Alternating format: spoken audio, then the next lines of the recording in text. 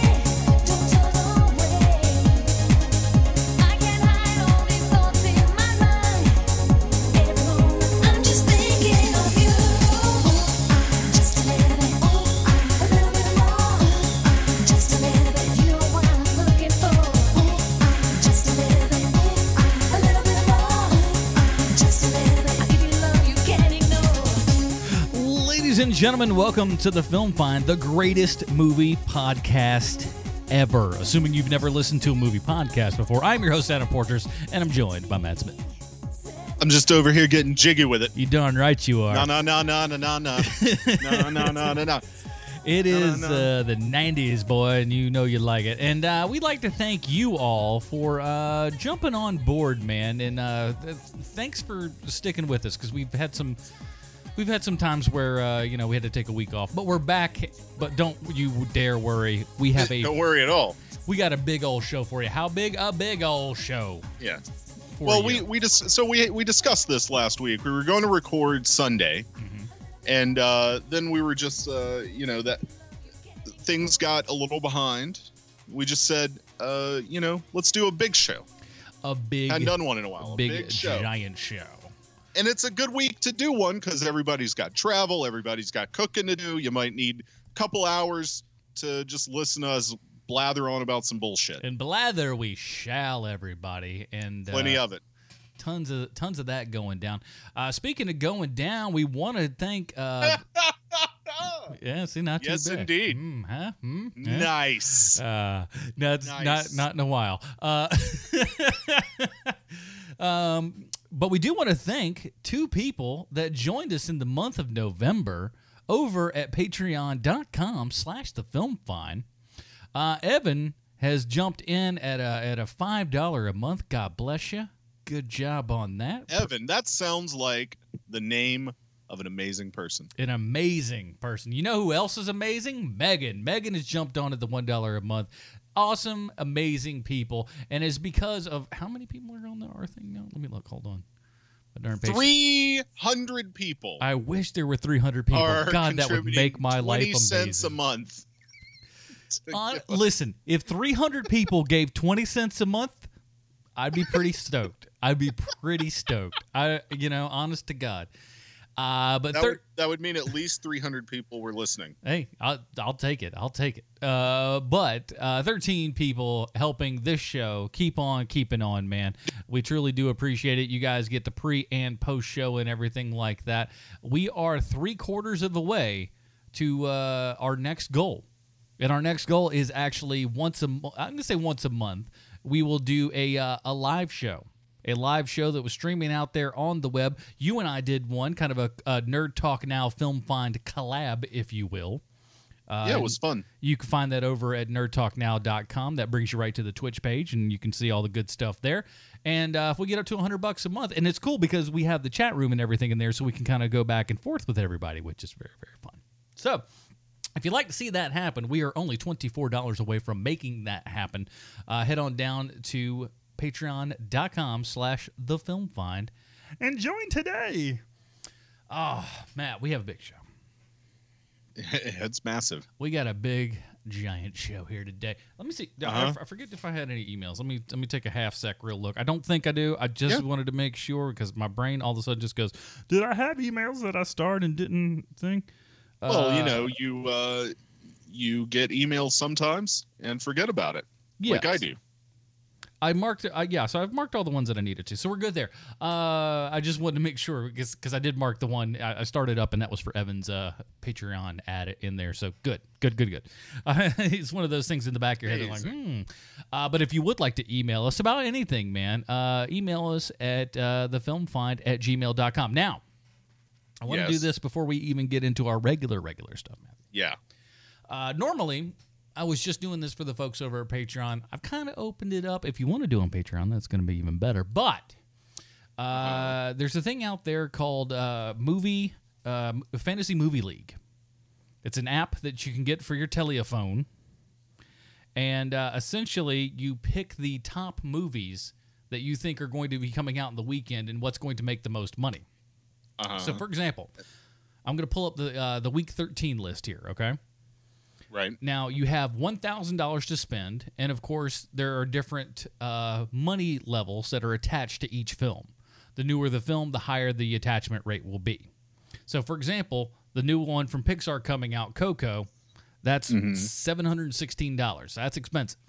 Now, you won't pretty pricey. Right. Now, at the same time, you won't always go like, I wonder what I should put out there. Now, the perfect, they tell you what a perfect lineup was in the app itself of like, hey, if you did this perfect, here's what you would have done. And last week was like pretty much all wonder on every screen. It was kind of insane. But right now, Week 13. Let's do the overall. Let's do the overall because we've got like 9 people on it right now. Listen. I got lucky. I'm not gonna lie. I am number 1 with the grand total. Now, if you get on a little bit late, that's fine. Once they get through the regular, couple of weeks here, it'll change over and we all start anew. But right now I'm at 538 million. Krista is at 532. Rocket Face jumping in 462. Maria is up at 397. Eric, a little Turbo Addiction there is at 217. Bacon Face at 201. Matt Man at 87. And Alex is at 78. So if you go through every week, just kind of it's a guessing game. And honest to God, I still haven't gotten as good at it as I want to be, despite me being in the number 1 spot. You think, I'll just get the one that has the most box office potential. Not necessarily the way you want to go, because you can put multiple theaters up there at the same time. Just go, I want to have like 4 screens of Wonder coming out, right, and then maybe 1 or 2 smaller films, and it's however many times whatever that movie makes. So if it's a smaller movie and it makes more money and it costs you less money to put in there, and you put it in more times, you make more money. It's confusing, but just check it out. It's free to download, free to join, and all that stuff. And if you message us over at facebook.com/thefilmfind, I'll shoot you a link on how to join up. You don't have to be a part of Patreon. If you do, it's even better. You'll get that automatically. But if you want to, enjoy some of the good life, check it out. Matt needs to get on there. Yeah, I need something else to distract me from work. Honestly, it will literally and that's the thing. It's not going to take up that much of your time. Honest to goodness, you'll the total amount of time that you'll probably devote to it in 1 week will be maybe 2 minutes. Honest to goodness, it won't be much more than that. All right, we'll see. So let's get to what you've been watching. What do you got for us? Okay, I got a bunch. All right, as do I. So, all right. Well, first things first. I'm the realist. How did I know that's where you were going? Boy, we have been friends too long. No. I've been watching some TV shows, so I'll start with those. Okay. Finally started, and I know I'm late on this. Supergirl. Oh, it's pretty good, right? It is good. I'm about halfway through the first season. Really enjoying it. Not enjoying that there are a lot of episodes. That's network TV, boy. Hey, here's 26 of them. I know, and it's exhausting. But it's good. It's much better than the Arrow and the Flash shows that I've seen. So I'm going to keep rolling with that. Don't know if I go as far as that on the Flash stuff, but all right. I mean, yeah, that's fine. I don't care really either way. So I started that. It was pretty good. also started another show that comes on the CW. Been getting a lot of fan praise. Riverdale. Watched any of this? Yeah, we covered a couple of episodes of Riverdale on Hero Movie Podcast. I enjoyed it. I think Bruce and I enjoyed it. It was certainly not Sean's cup of tea. I liked it well enough. I felt like I wanted to keep going. I did not continue to watch it. It is on Netflix, so I might, Netflix actually. Yeah, and that first season's only 10 episodes, I think. Yeah, maybe 12. I don't remember. I could probably catch up. I'm also like halfway through that show. I've been kind of treating these two shows as my nightly, like one after the other viewing, which has been fun. It's been like actually watching television again. Oh yeah, that's honestly that's like been like one of my big goals is like to one day set it up to where I'm like, I have like 2 or 3 different shows, and then I watch those on each like for example, Supergirl and Riverdale. That'll be Monday night, and then 2 other shows on another night, 2 shows on another night to kind of make up my own, become my own TV network programmer, if you will. Yeah, well, I got to tell you, even night to night, it works pretty well. So here's where I fall on Riverdale. I think it's pretty good. Like I said, I'm maybe a little over halfway through the season now. I started a couple episodes before Supergirl. And I like it. I'm not sure that I'll be back for the second season. And that will entirely depend upon the finale. But one of the things I really hate is the music subplot. I just hate so much of it. I don't like listening to Archie's shitty songs. Oh, but the shitty songs are shittily great. I don't like Josie. The other Pussycats are fine. I understand what they're doing with her character, and there are some redeeming qualities. I just don't like her. I don't know. Some characters don't work for me, and that's one of them. Her bandmates are pretty fucking great, though. I don't know. We'll see if I keep going with it. But so far, I mostly like it. Okay. Another TV show that I've been watching, I'm 2 episodes away from the finale, is Marvel's Netflix series, The Punisher. Let's see. I am about 8 in on The Punisher right now, so I'm nearing closing. I probably should have finished it up today, but you're getting right where it like cooks. Yeah, like it starts cooking right around episode 8. But it's part of me is just like because we're covering like the first half on HMP next week. And I kind of want to stay fresh at the same time. I also don't want to like bang it out so fast that it's also when the time comes to review the second half, I'm like, well, I got to watch all this again because I don't remember any of it. And because it takes some time, but I've liked it so far, man. I'm really enjoying it. I think it's really good. I know that it's gotten kind of middling reviews. I haven't seen a whole lot of people talking about it, honestly. Not like they do with Daredevil or Luke Cage, at least. But I think it's quite good. I'm seeing so many people like the some reviews that I'm seeing are just talking about like. And so let's talk about this for a little bit because I know a couple of our audience has seen it. I know Krista's seen all the way through it, and like she stayed up in like a full night watching the whole darn thing. Did she? Do you know what she said about it? She loves it. Yeah, I think it's great.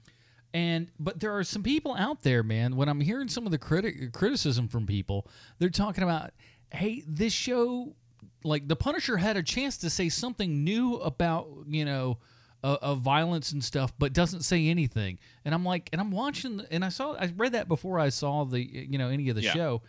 And I'm watching it, and I'm just going, what in the world are they talking about? This show has so much to say about violence, about veterans, about how we view violence.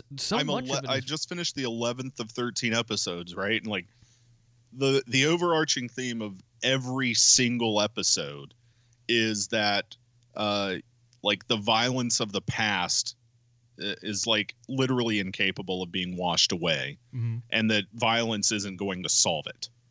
Right. Like I think it has a lot to say about it. And that it is saying it. There's in fact like a whole subplot about the complicated nature of gun rights in this country, Mm-hmm. right? And no matter where you fall on that spectrum, like the message is like something needs to be done, but we don't really know what, right? Which is kind of where everybody actually is. Which exactly, and I think that's the best place to put it, is just like we don't really know exactly, how to make things not horrible. Because no one wants to, you don't want to rob people of rights, but at the same time, there's a lot of junk that's going down. So it's like you walk really slippery and I think that's here. perfectly in line with Marvel's outlook on the Netflix series anyway, which tends to be the world sucks and there's no way to really stop it. Yeah. Right? Like this is not the Avengers. They can stop small things from happening somewhat frequently, but there's always going to be, much like in Batman, a million other people stepping up to give them shit, right? Like the superheroes can't solve the problem, which is one of the most pessimistic viewpoints, I think, to deal with, right? Yeah, but it's always kind of interesting too, of like, with like even Superman in comics and stuff has dealt with this in the past. Is just like, look, I can't do everything. It's like I'd like to, but even with all my powers, even with all my ability, I can't police the entire planet. I cannot do everything. And, it's an ordeal. And so I like being able to kind of look at that sort of stuff. Think about like all the way back to how well Marvel handled 9/11 in the comics. Because there was an issue of Amazing Spider-Man, I think it was Amazing Spider-Man, that came out with full black cover and everything, basically just relating it back to, the 9/11 attacks and stuff, of talking like, hey, not even we, as superheroes, could have thought anything like this could have happened, but we got to get together and do our best to rebuild and all this kind of jazz. So, but there's I think a lot of that criticism comes from people who like really do look at entertainment media and just go like, well, there's nothing there. People read into this stuff all the time, and it's like, I don't know. To me, it's so like blatantly on the surface and stuff. And one of the things that I like about this Punisher show, and here's is that violence itself and the kills and whatnot that go in, and Lord knows there's a lot, are very visceral, are very realistic, and they're never played for glory. And I think you and I would agree on this. I like fun, violent movies too. I love a great John Woo movie. I love seeing people get shot up in glorious blazes. This is not that at all. Well, I think what is taking people a little off guard is that you go into the Punisher expecting Garth Ennis, right? Which there is humor in the violence, and there's some nods to that, right? And I like early that on stuff. Early in the show, about 4 or 5 episodes in, whenever he goes and like is trying to track down guns, right? There is a callback to Garth Ennis stuff, right? Like the guy shoved in the pinball machine, that sort of thing, right? But what this show really draws on is like the like Greg Rucka run of the Punisher, where it is dealing with the realities of terrorism and the drug war. It's like it's the Greg Rucka and the what's his name? Mitch Gerads did a run. But anyway, like that's what it is, right? Like it's dealing with war. Yeah. And the increased militarization within the United States of everything. And I think people want more of the fun, freewheeling Punisher of the Ennis era, and I love that period. But this ain't that, it just ain't that. Yeah, and we talk about this a lot on the show, is that sometimes you have to go, look, you need to review what was given to you, not what you wanted. Indeed. Because you go, well, I wanted this from the Punisher. Okay, well, that's all fine and dandy, but that's not what you were given. You need to review what you were given, not what you felt like it should be. You're not the director of this. The director already did all that work. You review what you got. If you didn't like it, that's fine.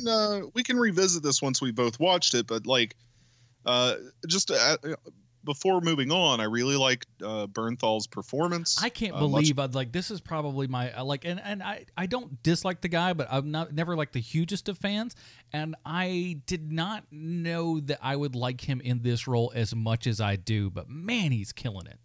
Mm-hmm. He's great.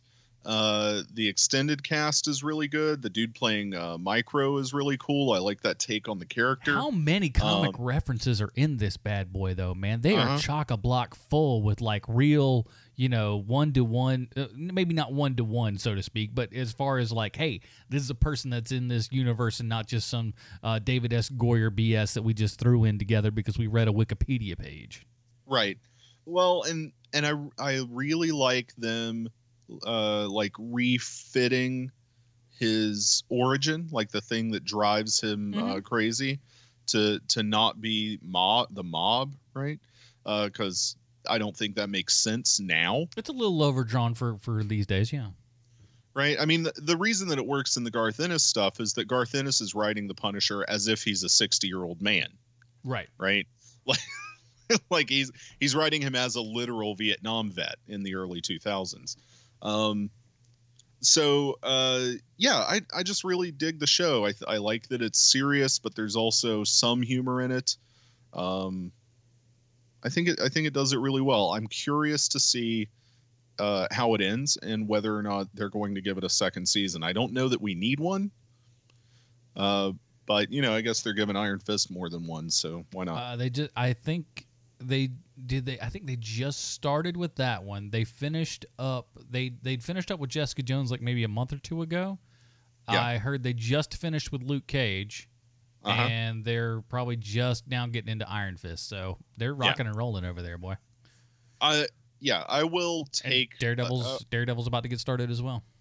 Yeah, I just hope they keep them rolling along. I hope they can keep the quality up. I hope it picks back up after Iron Fist and the Defenders. Punisher gives me hope that the people in charge are at least cognizant of that. I think so. So we'll see. Okay, couple of movies, and then we'll get to what you've been watching. Finally got around to watching this thing that's been on my Netflix queue for a while. It's called Night of the Living Deb. Why does that sound familiar? It was a little indie comedy that came out a couple years ago, 2015. It has Maria Thayer in it, who has been in a lot of stuff, but what I knew her from was Forgetting Sarah Marshall. Mm-hmm. She's the newlywed with Jack McBrayer's character in there that keeps like recurring. Like they're having sex, like they're newlywed, but they're virgins. Right, they don't know what the hell they're doing, and that's the joke. But she plays this kind of awkward loser who randomly ends up at some stranger's house after picking him up at a club, sort of. And a zombie apocalypse starts happening. As it's wont to do. Because of course it would, right? Yeah. But I thought this movie was pretty darn funny. It's a brisk, like hour and 20 minutes. There's no fat on this thing really. And it was a nice little fun afternoon watch. So check that out, Night of the Living Deb. I think you'll like it. It's got some more people in there you'll recognize, but most of them don't have large roles. Oh, come on, Ray Wise is in it, people. What else do you need to know about your life? Ray Wise is in it. He does not have a huge role, but it's a good one. I went to see the Fathom TCM screening of Casablanca a couple weeks ago. How is the quality? Because the quality is always iffy with these damn things, because they're usually like over satellite and stuff. And yeah, it was fine. It was really great, actually. Good. Yeah, it looked great. Picture sound quality was solid. That movie plays enormously well on a big screen. Like I mean, I've never met anybody that doesn't like that movie. I know people that don't like love it and don't want to watch it all the time or whatever, but like I've never met anybody that didn't like it or at least recognize that it's good. It's just not their cup of tea, right? Right. But I got to say, watching that movie with a crowd, this is the second time I've done it. Once was over at Emory with like a bunch of students, right? And it's fun as shit. It plays well. It's a crowd pleaser. Everything about it is pitch perfect, I think. All of the laugh lines that Claude Rains has still get the big laughs. And it's perfect. So I saw that. I'm glad that I went to see it. The other thing that I saw is Greta Gerwig's new film, Lady Bird. Now, Lady Bird, where are you gonna?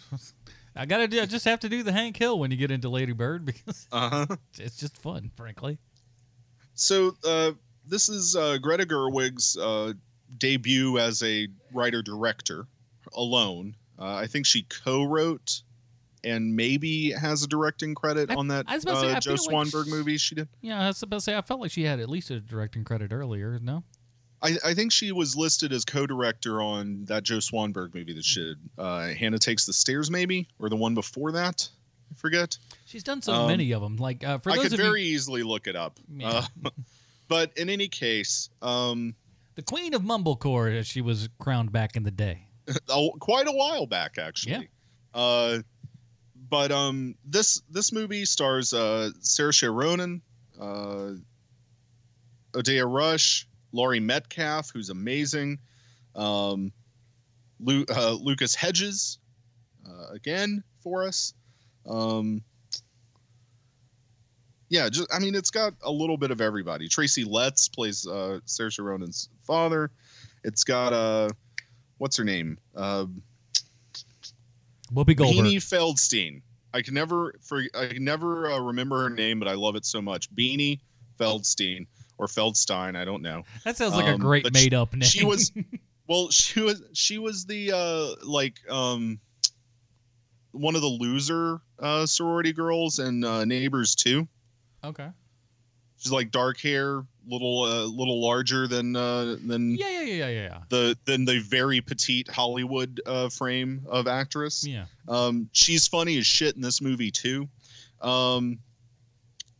Yeah. So this movie basically is a coming of age story. It's set in 2002, 2003 ish, in 2004, with these girls who are in a Catholic school, Catholic high school, and it's just about this girl Lady Bird who wants to go to college on the East Coast and wants to break free of Sacramento and has a tumultuous relationship with her mom. They can't seem to. So it's not about the First Lady. No, it's not about her. No, listen, I think that's a legitimate question. But it is probably the best movie I've seen this year. Wow. It's really solid. It's an hour and a half. Laurie Metcalf, who is one of the great unsung professional actresses, I think. I mean, everybody knows her from Roseanne, right? Oh yeah. Like that's where everybody knows her. She's also. What's that? So today, I think she's also gotten kind of a second wave crowd as being Sheldon's mom on Big Bang Theory, of which she's great as that character. She really is good. I've not seen her in that series, and I've seen way really more than people would expect me to have seen. Yeah, she's great in that role. But she's in one episode of Horace and Pete, and like walks away with that whole fucking show. Huh. Right, like one episode, she has like a 25-minute monologue or something like that, and just I heard about that. Yeah. It's fucking amazing. She's also got that HBO show that ran for 2 or 3 seasons, Getting On, which is worth watching. Yeah. Anyway, she's terrific. Everybody in here, the acting's phenomenal. I think it's funny as hell, and I'm going to say this too, and this will be a big surprise because I don't actually care that much for it, but this movie uses the Dave Matthews Band song Crash in what might be the best needle drop this year. Oh boy. On a storytelling narrative impact point. Yeah, that's a tall order. I fucking know. Matthews. I know. But I'm gonna go there. I'm gonna say it. That's a challenge, somewhat begrudgingly, right? But it's there, and I gotta say, this isn't really spoiling much, but just to tell you like how in tune this movie actually is with the pre-college and then early college experience. There's a scene towards the end of the film where Lady Bird's gone off to college, and she's met this boy at a party, and they're back at her dorm room, and he's flipping through her CD booklet, and he just goes, "Man, you have shitty taste in music. All these are greatest hits CDs." And she just looks at him and goes, "What's wrong with that? They're the greatest." And I think that's like the most perfect fucking line of dialogue. It'll make more sense when you see the movie, why it's funny and good and perfect. But yeah, Lady Bird's amazing. I can't say enough about it. I also saw what might be my second favorite movie of the year this year, but we're going to talk about that later. Oh, Justice League. Yeah. So that's what I've been doing. Cool. What's your long ass fucking list? Well, let's keep it over there to the Netflix. All right. And that kind of jazz, man. I saw Jim and Andy, The Great Beyond, featuring a very special contractually obligated mention of Tony Clifton. And yes, that is the full title of this movie. Yeah. I've been looking forward to this thing for a while, so I'm hoping you're going to say it's good. So here's IMDb, a behind-the-scenes look at how Jim Carrey adopted because it's very different that way. Adopted the persona of the iconoclastic comedian Andy Kaufman on the set of Man on the Moon. So they put together this thing that they wanted basically people to get like the regular behind-the-scenes sort of stuff and put together what's essentially more EPK kind of stuff, a little electronic press kit that they would give out to people. Carrey was like, no, let's not do that. Let's actually get a full kind of documentary crew to follow me around the whole time. And he constantly calls, well, let's call it what it really is. He was method acting the whole time. So he was always Andy Kaufman or Tony Clifton, depending upon, how you want to, go into that sort of Inception kind of deal. Throughout the entire movie, and it had like literally pretty much, I would say 99% of the time. There's one or two where he's kind of in costume that he ends up breaking. That's almost more kind of stuff, but 99.9% of the time, completely is Andy or Tony, depending upon the day. And so it's got a current day Jim Carrey talking about this, and essentially when they put all this together, they was like, "Look, we don't want to put this out because we're afraid people are going to believe you're an asshole." Because when you watch this thing, you learn pretty quickly that, that probably would have been the perception of Jim Carrey, because he's very difficult. He's a nut job. And ever since, I don't know, he had a mysterious death that was near to him not too long ago. If people follow tabloids and shit, they'll know about that. Jim Carrey has not been the same since then. He really hasn't. Once you've seen Jim Carrey with the big giant beard, he's gone into kind of cuckoo crazy's land. And I would, if I was to venture a guess, not a medical professional, but I'd say that happenstance really kind of messed with the guy's head.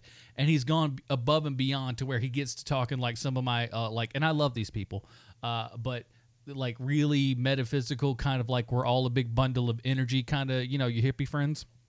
Yep. Maybe do a little bit more drugs. Maybe go down to South America, do a little ayahuasca. I swear to God, I know these people. Yeah, same.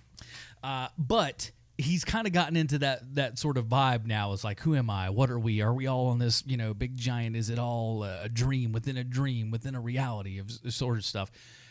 It's great. This thing is really, really good. It's brought to us by Chris Smith, who pretty much, I think the biggest thing that most people would remember him from is his documentary in 1999 called American Movie, which is spectacular. About the guys doing Coven. Everybody loves that one, and Home Movie and the Yes Men. So the guys, he's done some really good documentary work, and this is another one. It's available on Netflix right now. It is really, really good. And it's great because it brings you on a roller coaster, man. Because you're like, Jim Carrey's an asshole. No, wait, Jim Carrey may just be brilliant. Oh, he's kind of being a jerk to these people. Oh, but he's really getting into this. And like when he, as Andy, then because Kaufman's got a lot of like surviving relatives and friends and stuff. A lot of these friends were in this movie with him. Everybody from your Judd Hirsch there to Danny DeVito and whatnot were all in this movie. And he would converse with these people that personally knew Andy Kaufman. And, sometimes they were like, wow, this is like really, this is kind of surreal. It is kind of like talking to him. It was almost, Jim was kind of channeling him, if you will. And then, but he would get to the point where also he would be like a real asshole. He would just things would overtake him. And it is a line between genius and insanity that is really perplexing in this. And gosh, you get a lot of different emotions. But when Jim talks to as Andy talks to Andy's mom and things like that, it's a little weird. And I don't part of you just goes oh, it's kind of sweet. And another part of you goes, fuck, that's creepy. That you would sit there and act like this woman's dead son to her and converse with you as if you were him. And same thing to his, long lost daughter and shit like that. It's it's sweet but creepy. I don't know. It's really bizarre. Take a look at it. If you like, sounds sounds like Andy Kaufman. Yeah, it's and exactly. And there's a lot of it. You at the same time just go, this would almost be something Andy Kaufman would kind of do. It's kind of like I said. It's a fine line between genius and madness, and I think Jim Carrey is walking that, and he may, as of today, have crossed that line over into somewhat madness. But there's some of it that you kind of go, yeah, man, I don't know. So I would highly recommend that. That's out on Netflix right now. Just dropped this past week. Speaking of Netflix, I've been catching up on Black Mirror. I'd seen some Black Mirror back in the day, but never really watched a ton of it. I've seen an episode here, an episode there. And what with the new announcement of Jordan Peele getting on to do a CBS All Access version of The Twilight Zone, got me thinking. I'm like, well, what do we have that's been trying to close? And I would say Black Mirror's really been the closest to anything that's been like The Twilight Zone and been, pretty darn good, Yeah. And the great, especially when you at the first couple seasons there, where we have so many great British actors and actresses that are in there, and you're just like, wow, what these high profile people are in this thing, man. Pretty cool when you can see Haley Atwell and Donnell Gleeson in the in the same story and everything for a good 45 minutes and stuff. It's really great. So if you haven't seen Black Mirror, and you get on it, man. I saw it got a documentary called 30 for 30. Now, I do want to say the next two things I'm going to talk about were done by a friend of mine, so I have a little bit of bias, but frankly, if he wasn't directing them, I'd still be a fan of them because they were good. The ESPN 30 for 30 documentary, Nature Boy, about Ric Flair, directed by hell yeah, I want to watch that one. Directed by my good friend Rory Karff. This is his third ESPN 30 for 30, by the way. So it's not like he's just coming out of nowhere. But he's done that. Did you listen to this show? I don't think so, but I'll send him a link to this. Oh, man. Fuck this. We're not talking about these movies. But they're really good, though. So this 30 for 30 about Ric Flair, what I love, it's a warts and all documentary about Ric Flair. It's a full length one too. It's I think it's about an hour and a half, something like that. It's long, it's inclusive, and especially with the health scare that he had just recently, it was just I could only imagine him being in post production when that shit was going on. It was whoa boy, because they do mention it. But man, oh man, it's good stuff. If you've ever had, if you know who Ric Flair is, I know that you do, because he was one of the biggest entertainers of all time. And especially if you lived, down in the South and, you were in the WCW area, that was more of your wheelhouse than WWF.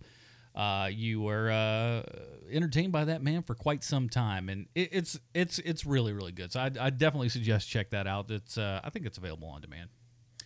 And also something that I did not know was directed by my friend Rory was the first episode, and I've watched actually 3 episodes now, of Robert Kirkman's Secret History of Comic Books. So I guess... How's that? It's really good. I guess AMC is doing kind of a, little special one-off series. Not one-off, but little tiny extra series and stuff. And I guess Robert Kirkman decided to put his name on the top of this. It's not like he's hosting it or anything. But the first one was about Marvel, the kind of early goings of Marvel, Jack and Stan and all that kind of stuff. Done really, really well. They talk to just about everybody in it, and it's quite entertaining. It's everything from like old pictures. They do a little bit of animation stuff in there.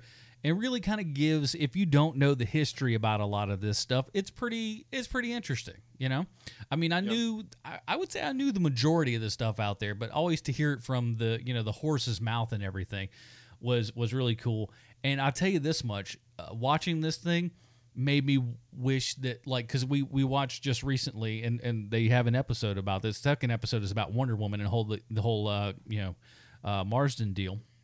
Mm-hmm. This made me think that this Jack and Stan would probably be a pretty interesting movie as well.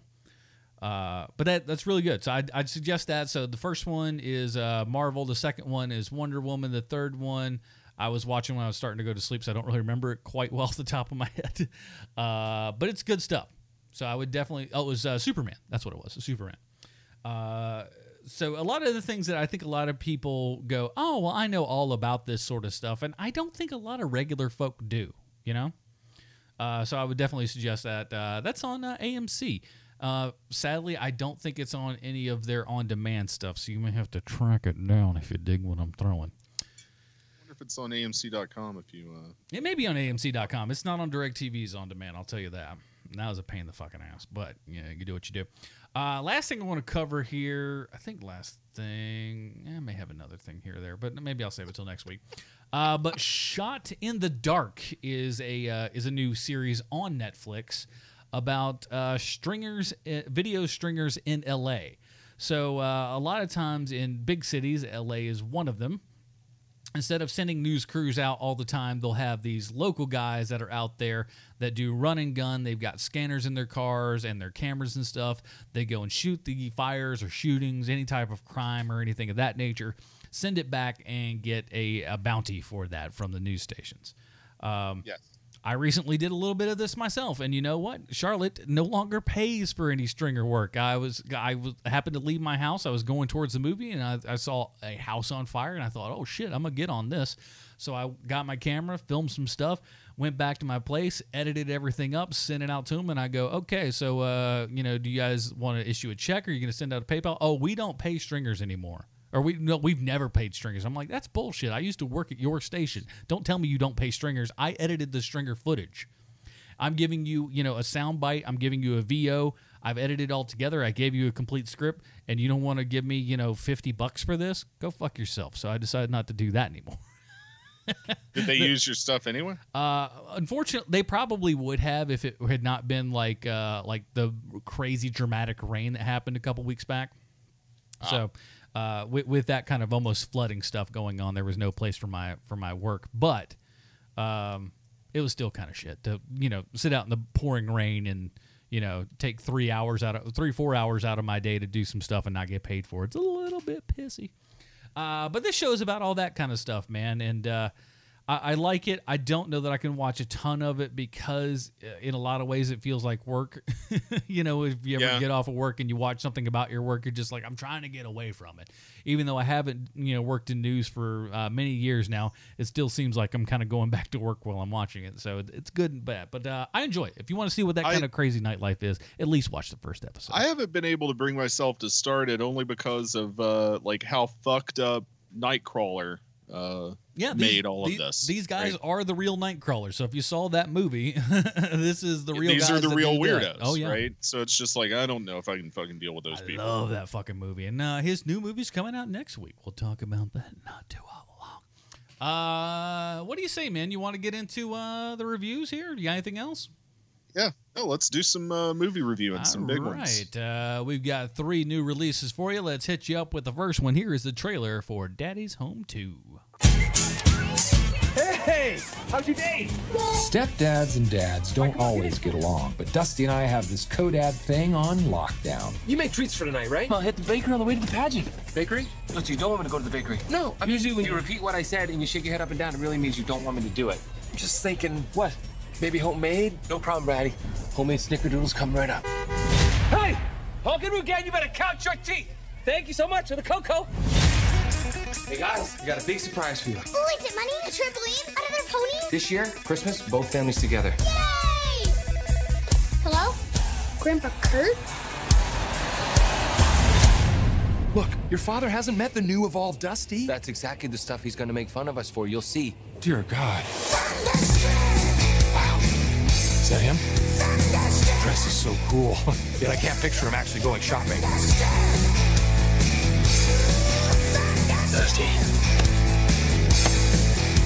Here you go. Bring the car around on the curb. This is Sarah's husband. Why is he here? Oh, because my dad's coming too.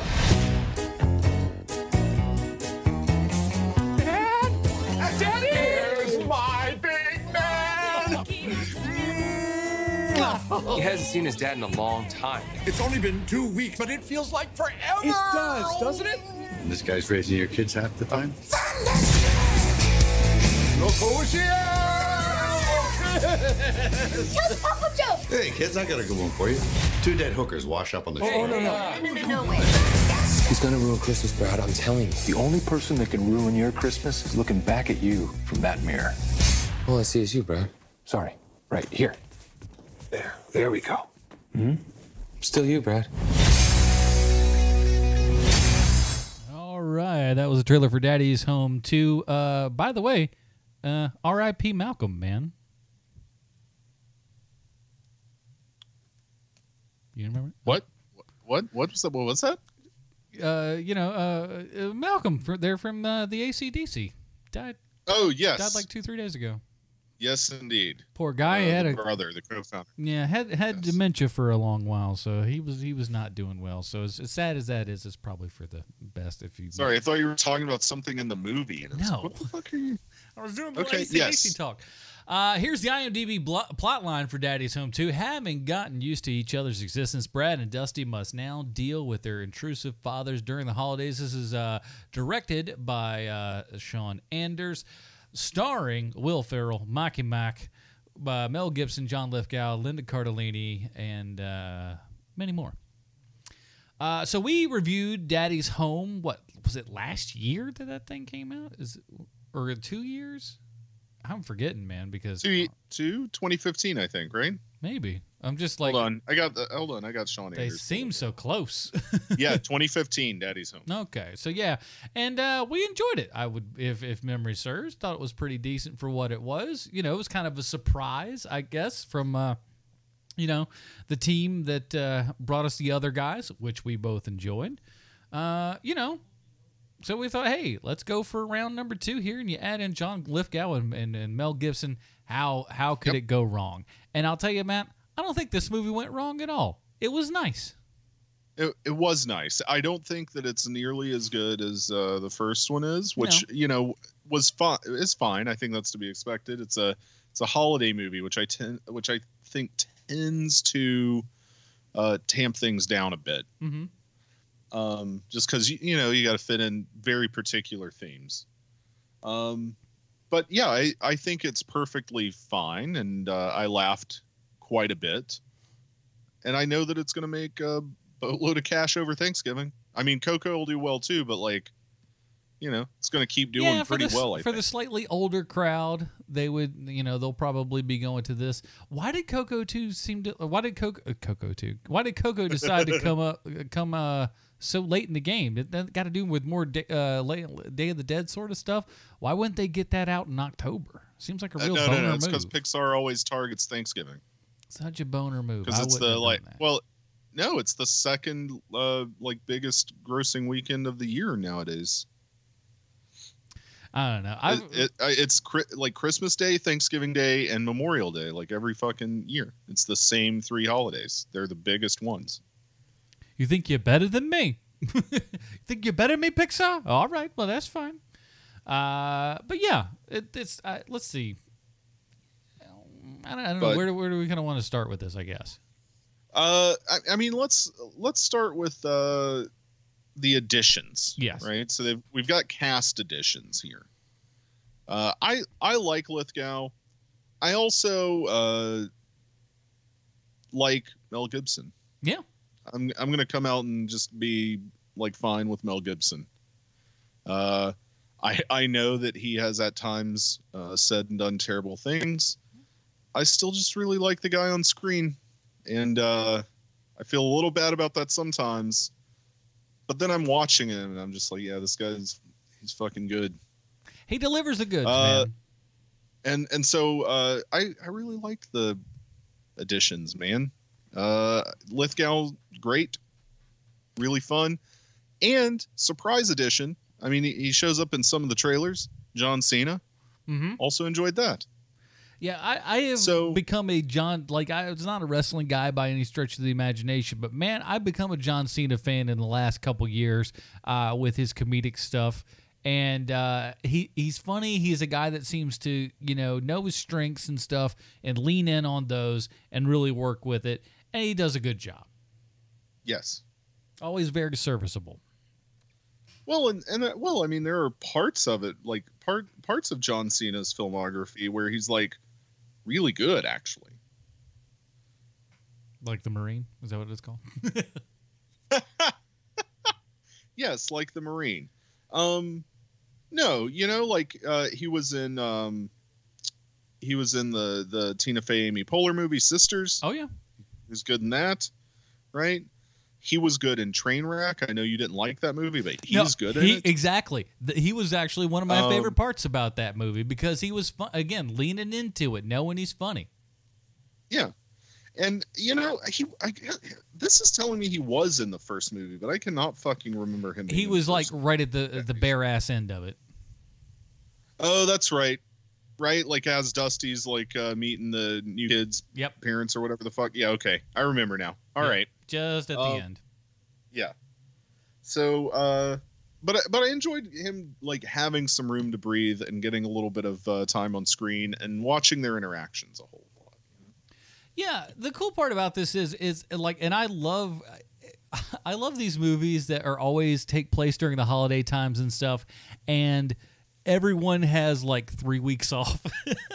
Like, what planet does everyone live on? Where it's like there's always an endless supply of money. No one has a real job per se. Like the most that we get as far as like occupations go is Mark Wahlberg directs traffic at the school. Yeah, which people volunteer for, right? Right. So it's not like you're getting paid for that. That's as much as we got anybody working. You never once hear anybody just go like, well, back at the plant or, my law office this year. What they did make mention of something that Lithgow's character did was now retired. And I can't remember what it was because he talks about it. Postman. Yeah, that's right. Right, because he has the foot. Yeah. He's got Postman's foot. Which he's got this, they take his shoe off. It is the most god awful. It looks like it's frostbitten or something. Yeah, man. well, I mean, that's the joke, right? Is that he's been out in the cold for hours because they left him behind, and take it off. Taking his foot off, and he's like, "No, I'm gonna have to take this foot off." No, that's just Postman's foot. I keep walking around, and that's just what I got. And I love Gibson's just constantly, really want to take that foot off. It's just like he's got that thought in his head. It's just like, I'm not gonna be satisfied until I can chop this guy's foot off. I like the kids in this. I like the kids in the first one. Same kids here with the second one. They're all adorable. They're and not that annoying, movie kid adorable kind of stuff. They kind of seem they're realistic adorable. Yeah, it's good. I think everything about these movies works really well together, right?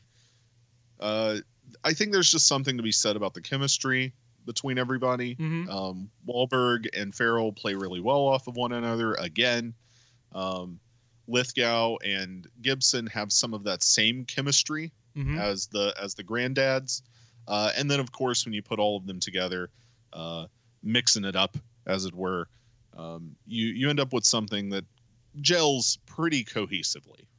Yeah, and the thing is that overall it's got a nice, this is a PG-13 thing that you can take the good majority of the family to go see. There's nothing too wild and crazy in this that you're going to be like, oh no, sort of deals. Right. But it's good. It's a fun time. You got the in the end there and everything where everybody's kind of gathered together and the kind of standard almost Christmas miracle kind of thing happens. It's a lot of fun, and you could do a lot worse. So if you don't want to take the kids to go see Bad Moms Christmas, which you shouldn't, by the way, because that is not a movie for children. You mean the Bad Moms Christmas is not good? It's a good movie. It's just something you shouldn't take your 8-year-old to go see. But you could take your 8-year-old to go see this, and it wouldn't be all that bad, to be honest. But I do like some of these kids. That little girl, man. Oh my gosh, this is just like it's the era of parenting to where it's just like you can't scream at a child or anything. That kid that came over and fucked with that thermostat, that little girl would have been sent across the room. I want to turn the thermostat up to 80 because I like sleeping with my window open. I'm like, oh hell to the no. But I do like how every dad just goes, hold on, what the hell's going on here? The old adage of dad runs that thermostat in the house, boy.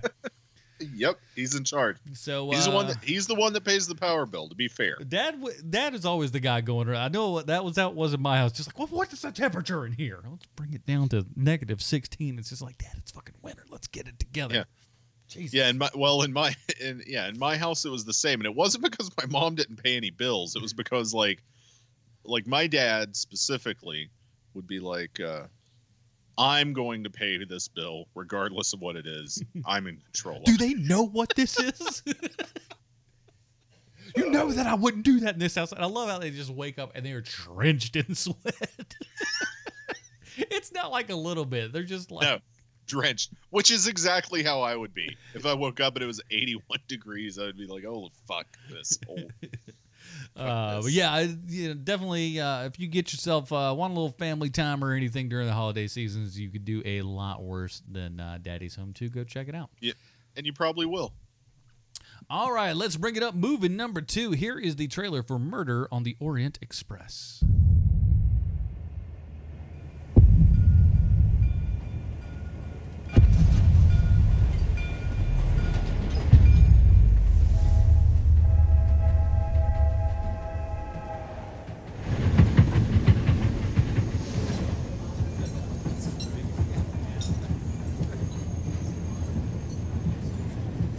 There is something about a tangle of strangers, pressed together for days with nothing in common but the need to go from one place to another and never see each other again.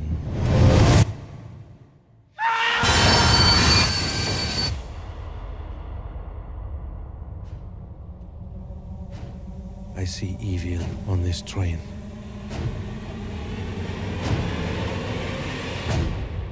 A passenger has died.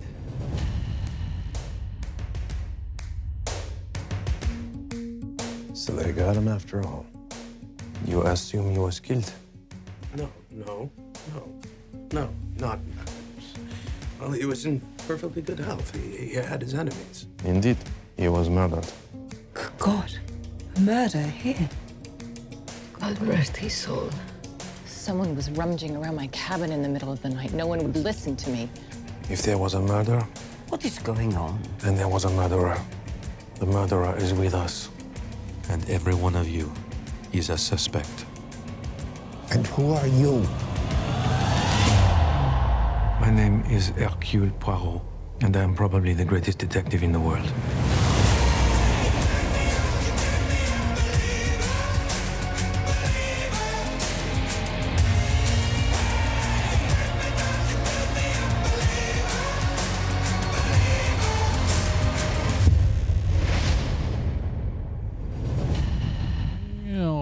That was the trailer for Murder on the Orient Express. IMDb plotline: when a murder occurs on the train he's traveling on, the celebrated detective is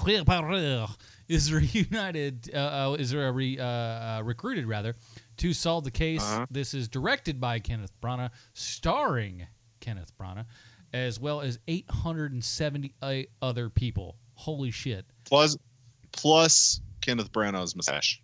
Plus his mustache. Which is quite magnificent. It's something, boy.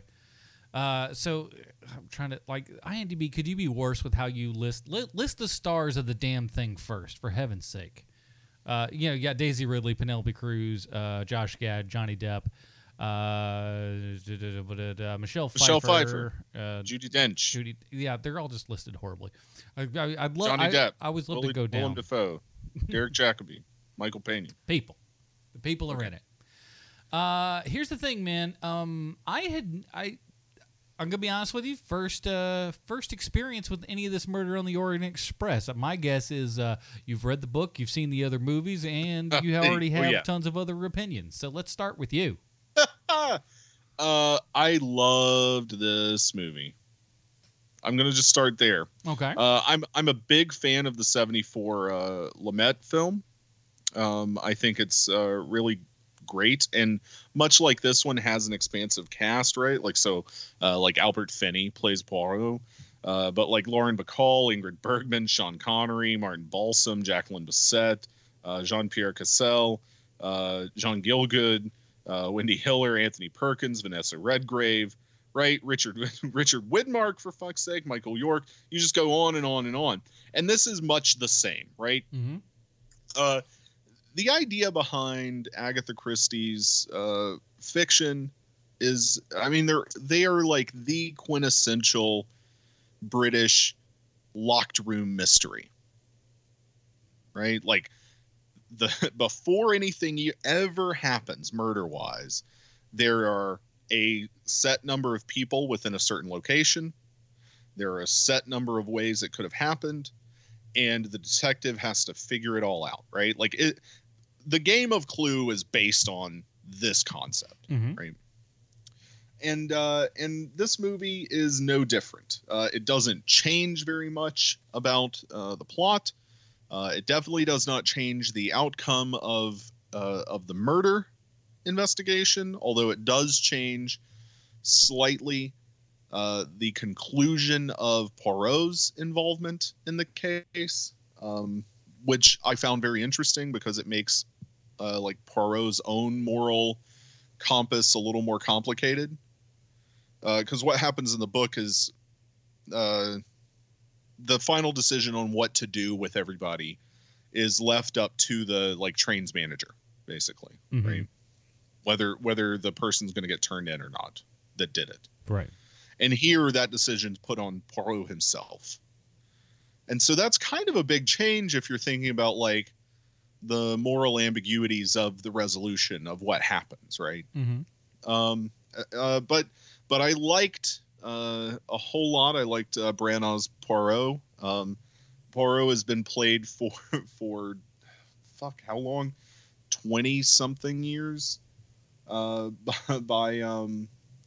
David Suchet on ITV's Agatha Christie's Poirot, which airs here on PBS and the Masterpiece Theater, right? You didn't say it right. So it was Masterpiece Theater. Masterpiece Theater. But it's aired here forever. He really did play that character for like 17 seasons over 20 something years. And what I liked about Branagh was that he was not doing that character. Right. It was kind of his own interpretation. He plays him a little more condescending and smarmy, although Poirot is certainly that in the books and in the series. I just think it handles all of that well. The big idea with Murder on the Orient Express in all of its film forms is like, what can the cast look like? Right. And here you just have like a shit ton of people who are known quantities as performers, meaning their quality, they're known to be good, people like them. You dress them up and make them look real nice. The costumes in this movie are amazing. And you watch the movie play out. There's nothing that complicated to it.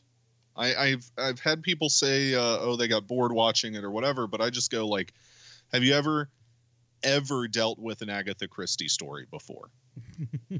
They're like very, I mean, they're little puzzles, right? Like you sit there and the pleasure is in watching it unfold and watching the character of Poirot or the other detectives she would write occasionally figure out the solution, right?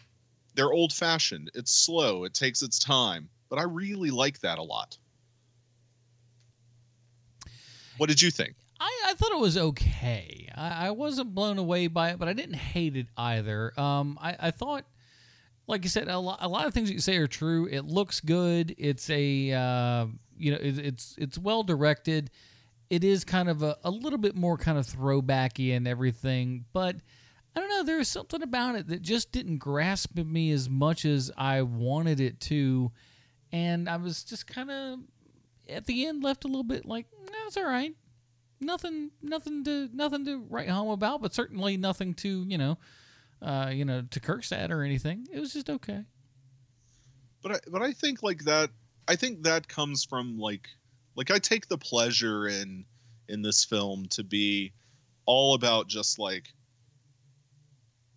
watching this interpretation with this. It's kind of like watching a different theatrical company put on a great play.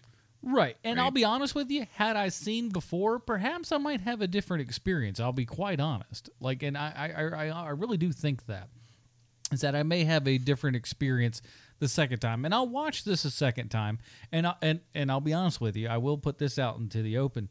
I had a bad seat. I had a bad seat, man. I ended up having just, I don't want to go into it, but I ended up towards the front row. Well, the front row, and it was a much closer front row than I had anticipated. So thankfully, I had the reclining seat and whatnot. But it was tough. It was tough. It's just too close. I won't sit there and say that didn't have any sort of... I'm not going to say like everybody needs to love this movie or whatever. Like, I think for some people, this is not your thing. Yeah. Right. Certainly, there are people who do not like this very old-fashioned style of murder mystery. There's a reason that the Poirot series aired on PBS, is what I'm saying, right? Yeah. So if you're a stodgy old coot, get on down to Murder on the Orient Express. But this is a very handsomely staged production. I think it's weird to market this as like a blockbuster, which is definitely what it was. It had like a shitty Imagine Dragons song on the trailer and everything. And that trailer, I think, makes this look like it's going to be slightly more action packed than it is. Yeah. But I don't know. This was just my cup of tea, man. It was totally my bag. I dug it. I'm going to give this one you should go and see this thing. It looks great, as big as possible. I say you could watch it at home. and I think that's a perfectly viable option as well. Yeah, I think you may get more of it at home, and because here's the thing, and I don't mean this in a bad way. This is a movie you could have on in the background. Well, you could, except like I do think that there's a lot of character work going on that's very subtle. Because what you basically have is a movie that is completely about who these characters are in relation to one another and how they interact or don't interact, and like what Poirot observes about those interactions. Yeah. Again, I'm gonna have to watch it again, and really, because I think now that I know how the sausage is made, I may enjoy it more. And I know that's not usually how finding out how the sausage made works, but I think I may be able to go, oh, I've already seen behind the curtain. I know what's going on. Let's delve into this a little bit more. But it does look fantastic. The acting in it is pretty good. Sometimes is maybe a touch questionable, but you get what you get. But I'll say this. All right. I'll say this. Speaking of a touch questionable, Daisy yeah. Ridley, she's got a future outside of Star Wars films. She really does. She's good. Oh yeah, for sure. I mean, not that other things she did before, but speaking of questionable moments, let's talk about the Justice League. Here's a trailer for it. There is a stranger who comes to this village from the sea. He comes in the winter when people are hungry and brings fish. He comes on the king tide. That was last night.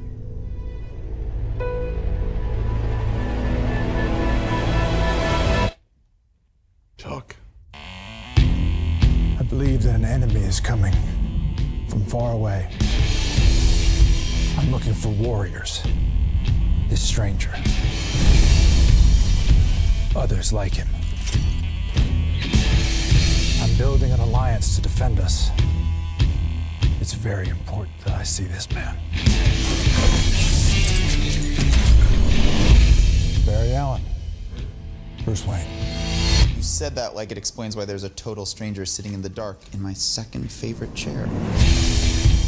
He said he'll fight with us? More or less. More or more less?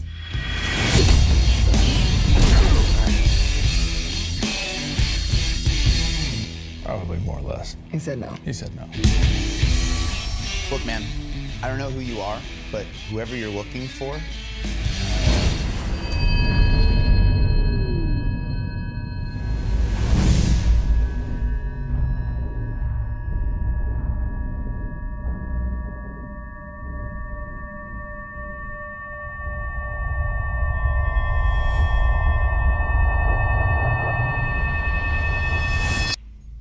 So you're fast. that feels like an oversimplification. I'm putting together a team. People with special abilities. You see, I believe enemies are coming. Stop right there. I'm in. You are? Just like that? Yeah, I need friends. Agreed. Can I keep this?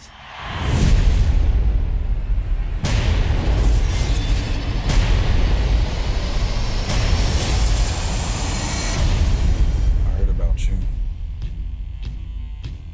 Didn't think you were real. I'm real when it's useful.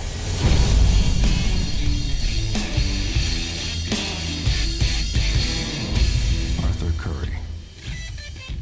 I hear you can talk to fish.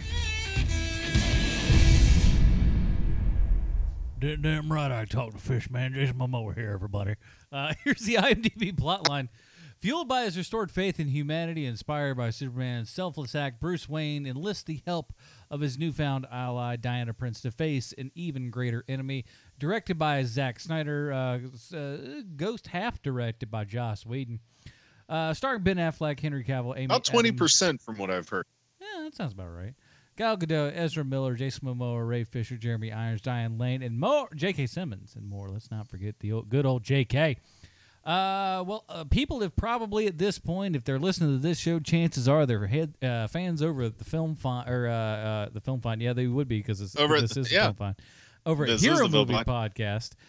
So they probably heard me talk a little bit about this. Let's get your take on the old Justice League here. It has the same problem that the rest of the movies have. Okay. Which is the structure of the DCEU's not there rollout. right? Like it's the rollout problem.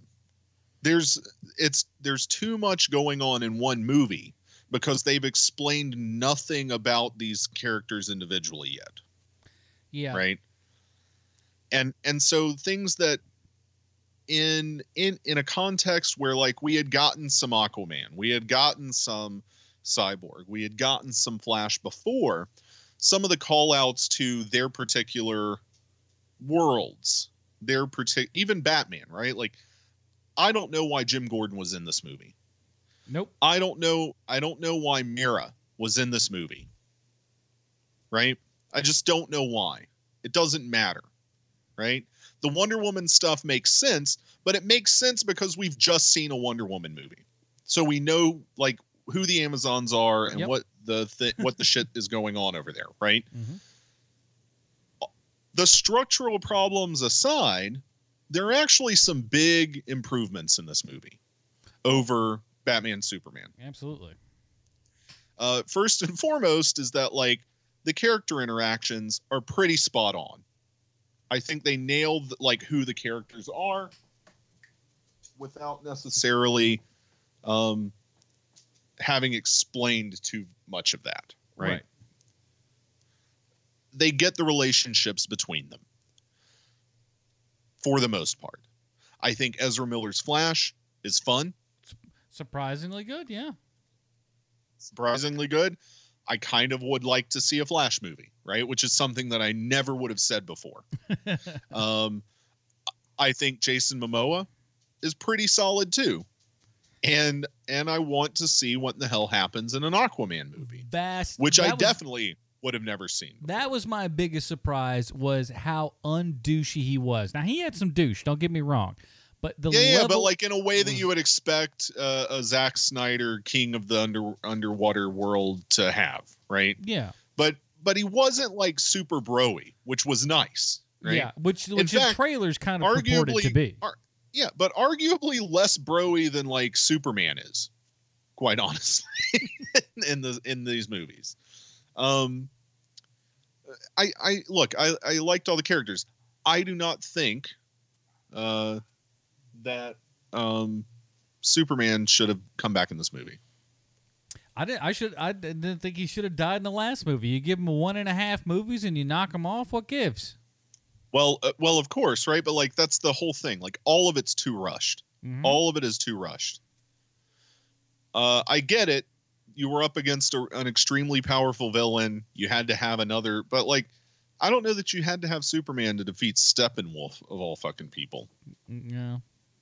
Right? Like, which is the other problem this movie has, that the villain sucks. Oh, man. it's a Marvel villain problem they have in this one. Boy, whew. I mean, it was the same problem with all of them, quite honestly. I mean, Wonder Woman gets the most mileage out of its villain. Sure. But then it squanders it on like a completely useless CGI fight at the end, right? Batman Superman ruins like the Superman villain. Yeah. I mean, right? Like it's Doomsday, but there's no lead up to it. There's no like introduction. Like that storyline in the comics went on and on and on for a while. Yeah. Before Superman died, right? With him they had combat a few times. You couldn't figure out what the fuck was going on, all that shit, right? No, here it's like 10 minutes of a movie. Superman's dead. Here, it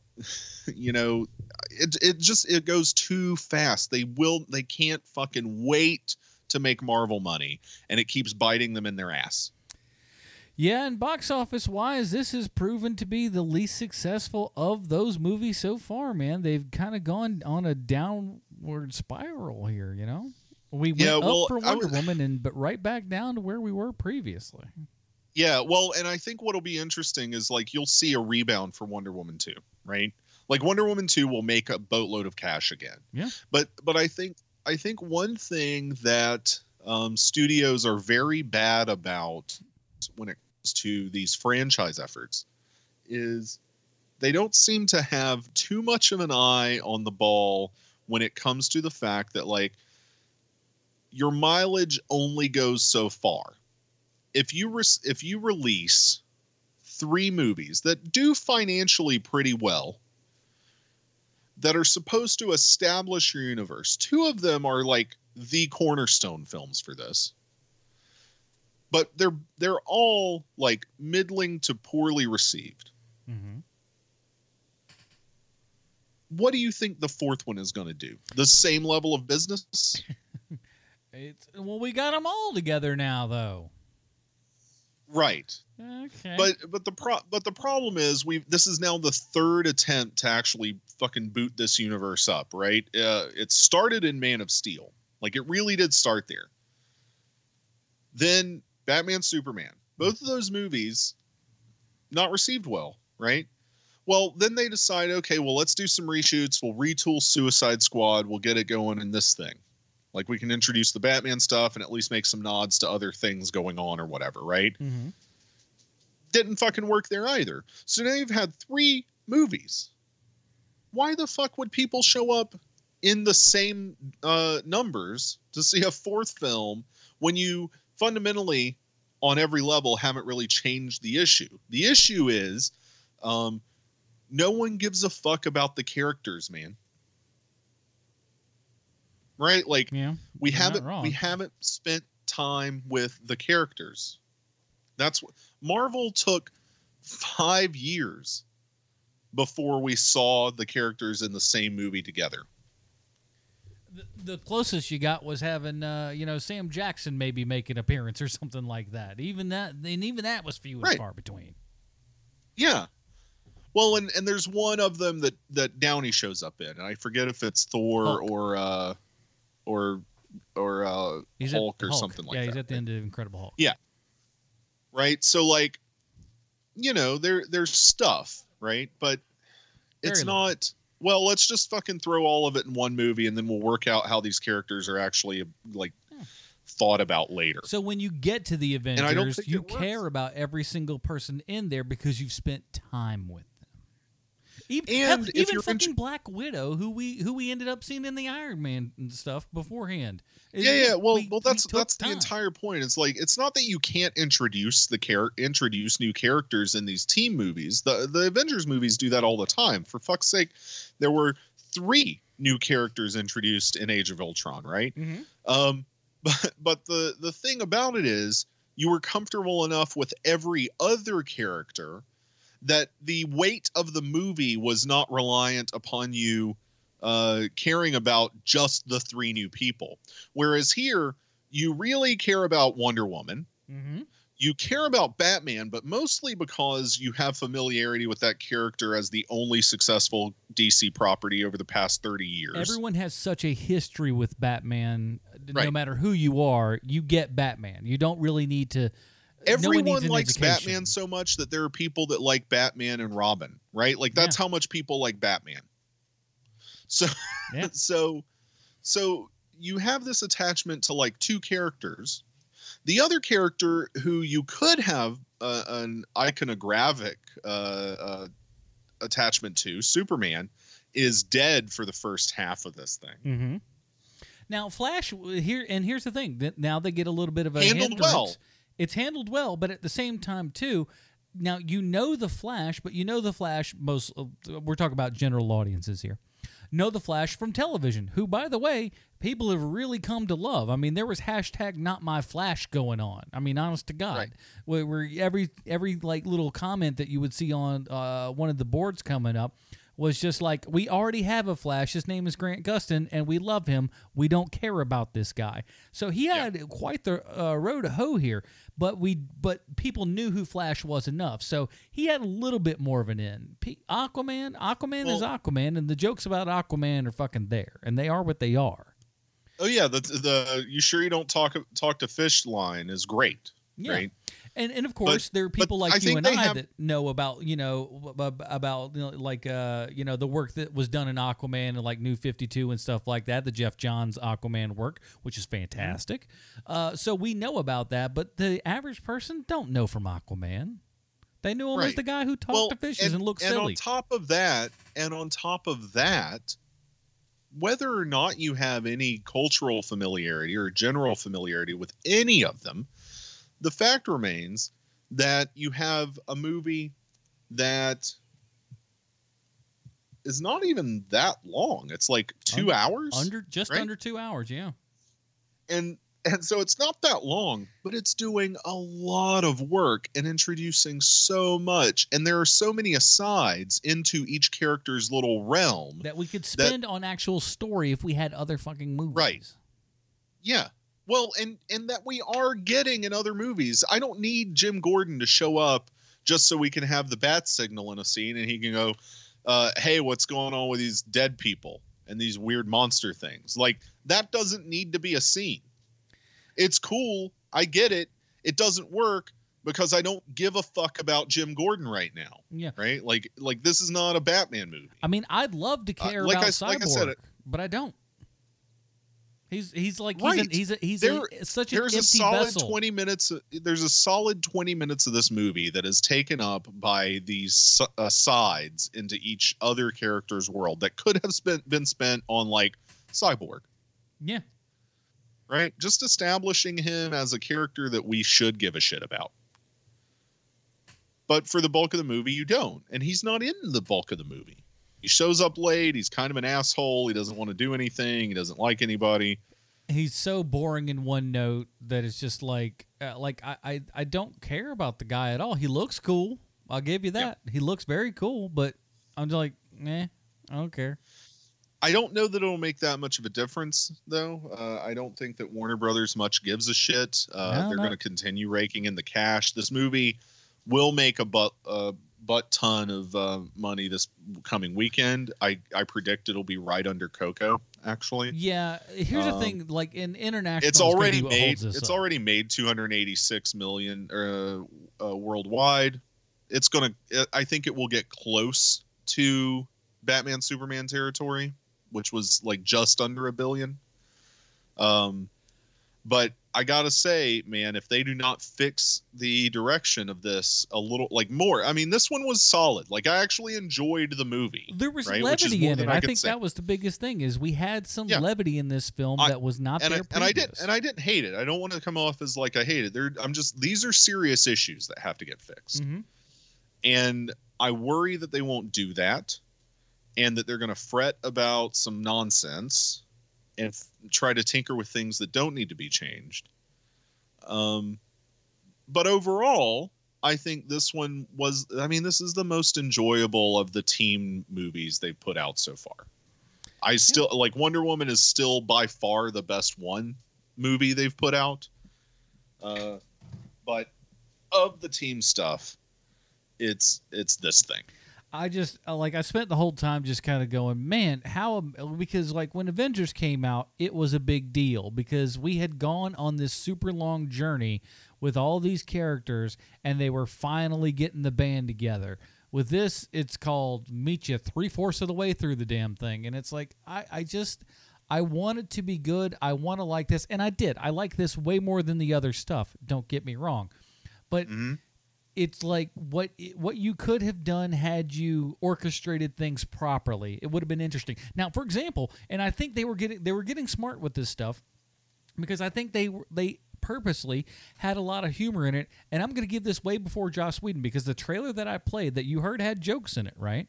Was from the Comic-Con trailer, which was way before Joss Whedon had anything to do with this film, right? So there were jokes in this ahead of time. It wasn't just him coming in, because I think that's where a lot of people are getting their ideas from. And there's a lot of there's literally a petition out there to get Zack Snyder's director's cut of this. I'm just like, are you people high on cocaine? Because there's no thank you. There's no director's cut of this out here. He was gone for 3/4 of it.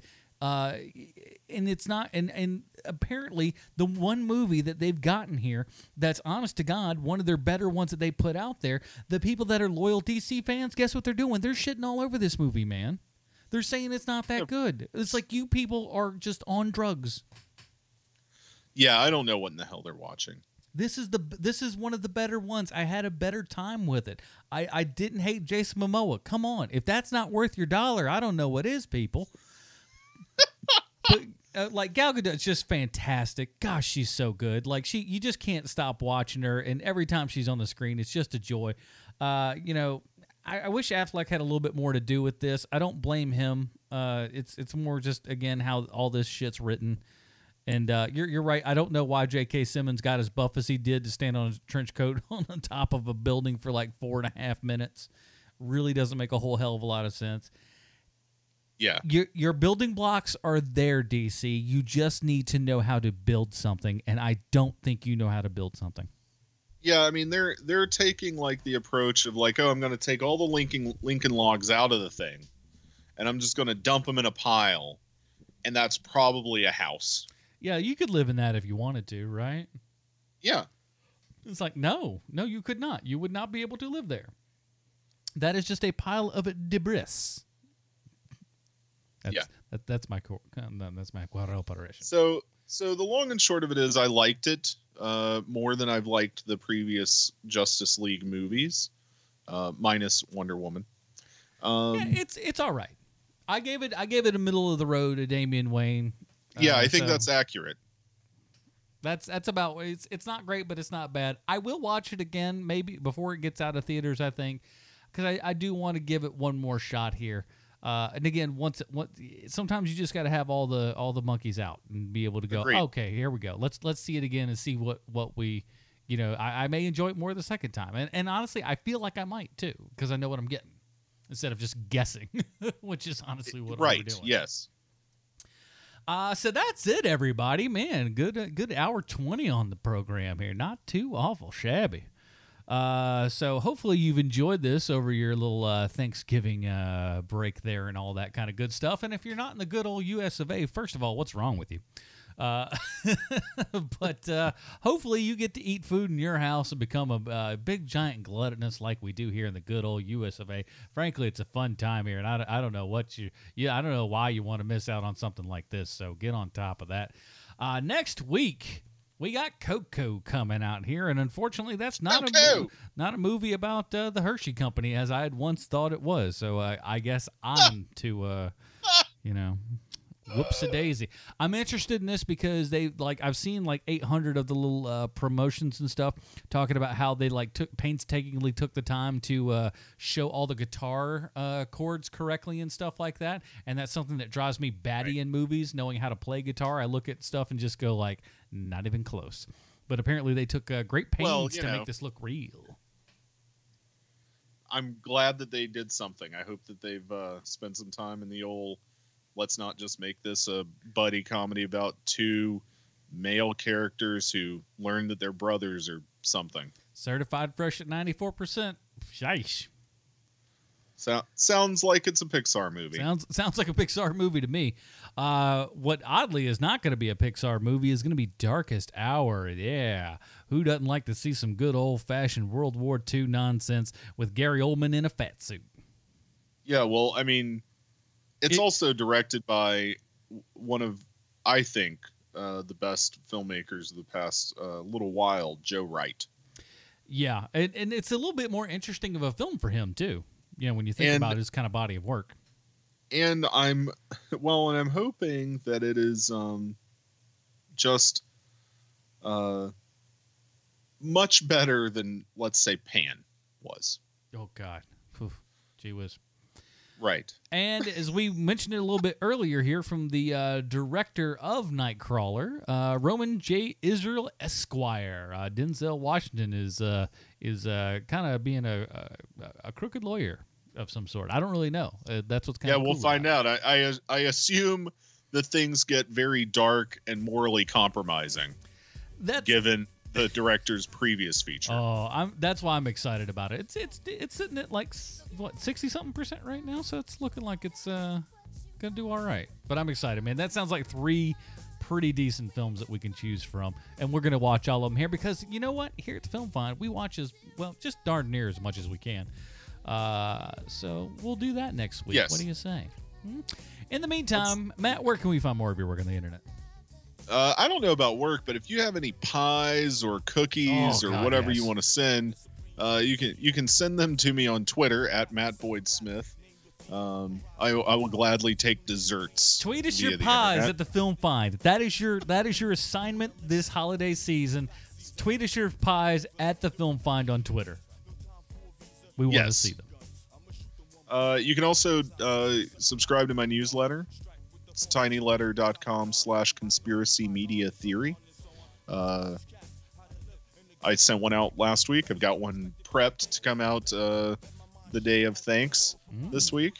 I link to other things that I'm doing around the web as well via that thing. So subscribe there. Very nice. And, of course, Hero Movie Podcast, HeroMoviePodcast.com. We're going to be reviewing the first 6 episodes of The Punisher coming up. You guys got a sneak preview of what I think. We'll talk about those coming up. And Bruce and I were actually on a show called...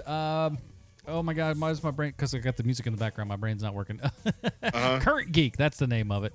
We're on an episode of Current Geek this week. A hell of a fun time with that. You can look that up. The show is on... the video version is on YouTube if you want to check that out. I think it's on Twitch as well. Or if you just want to listen to the audio of it, check it out wherever you find podcasts. That's Current Geek, episode 150. Me and Bruce are on there. So check that out. And that's it, everybody. So join us back here next week for those films that we just talked about, because I don't remember all of them off the top of my head. For Matt Smith, I'm Adam Portres. We'll see you next time. Who the hell want to see me from BK to Cali? Come on.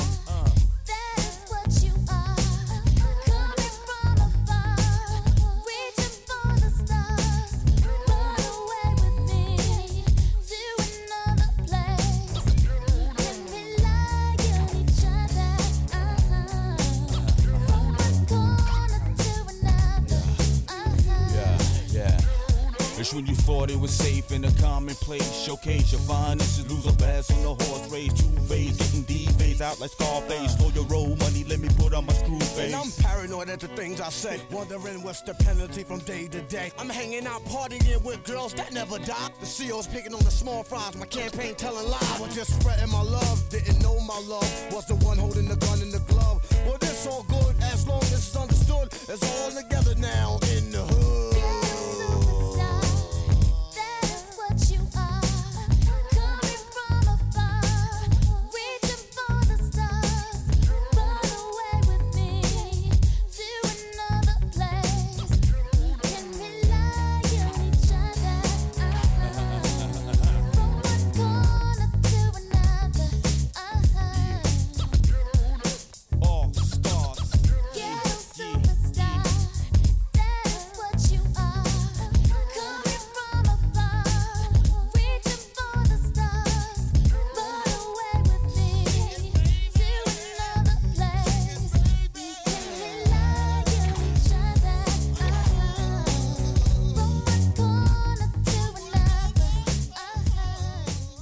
All right, I'm going to need you to suss something out for me because I don't know.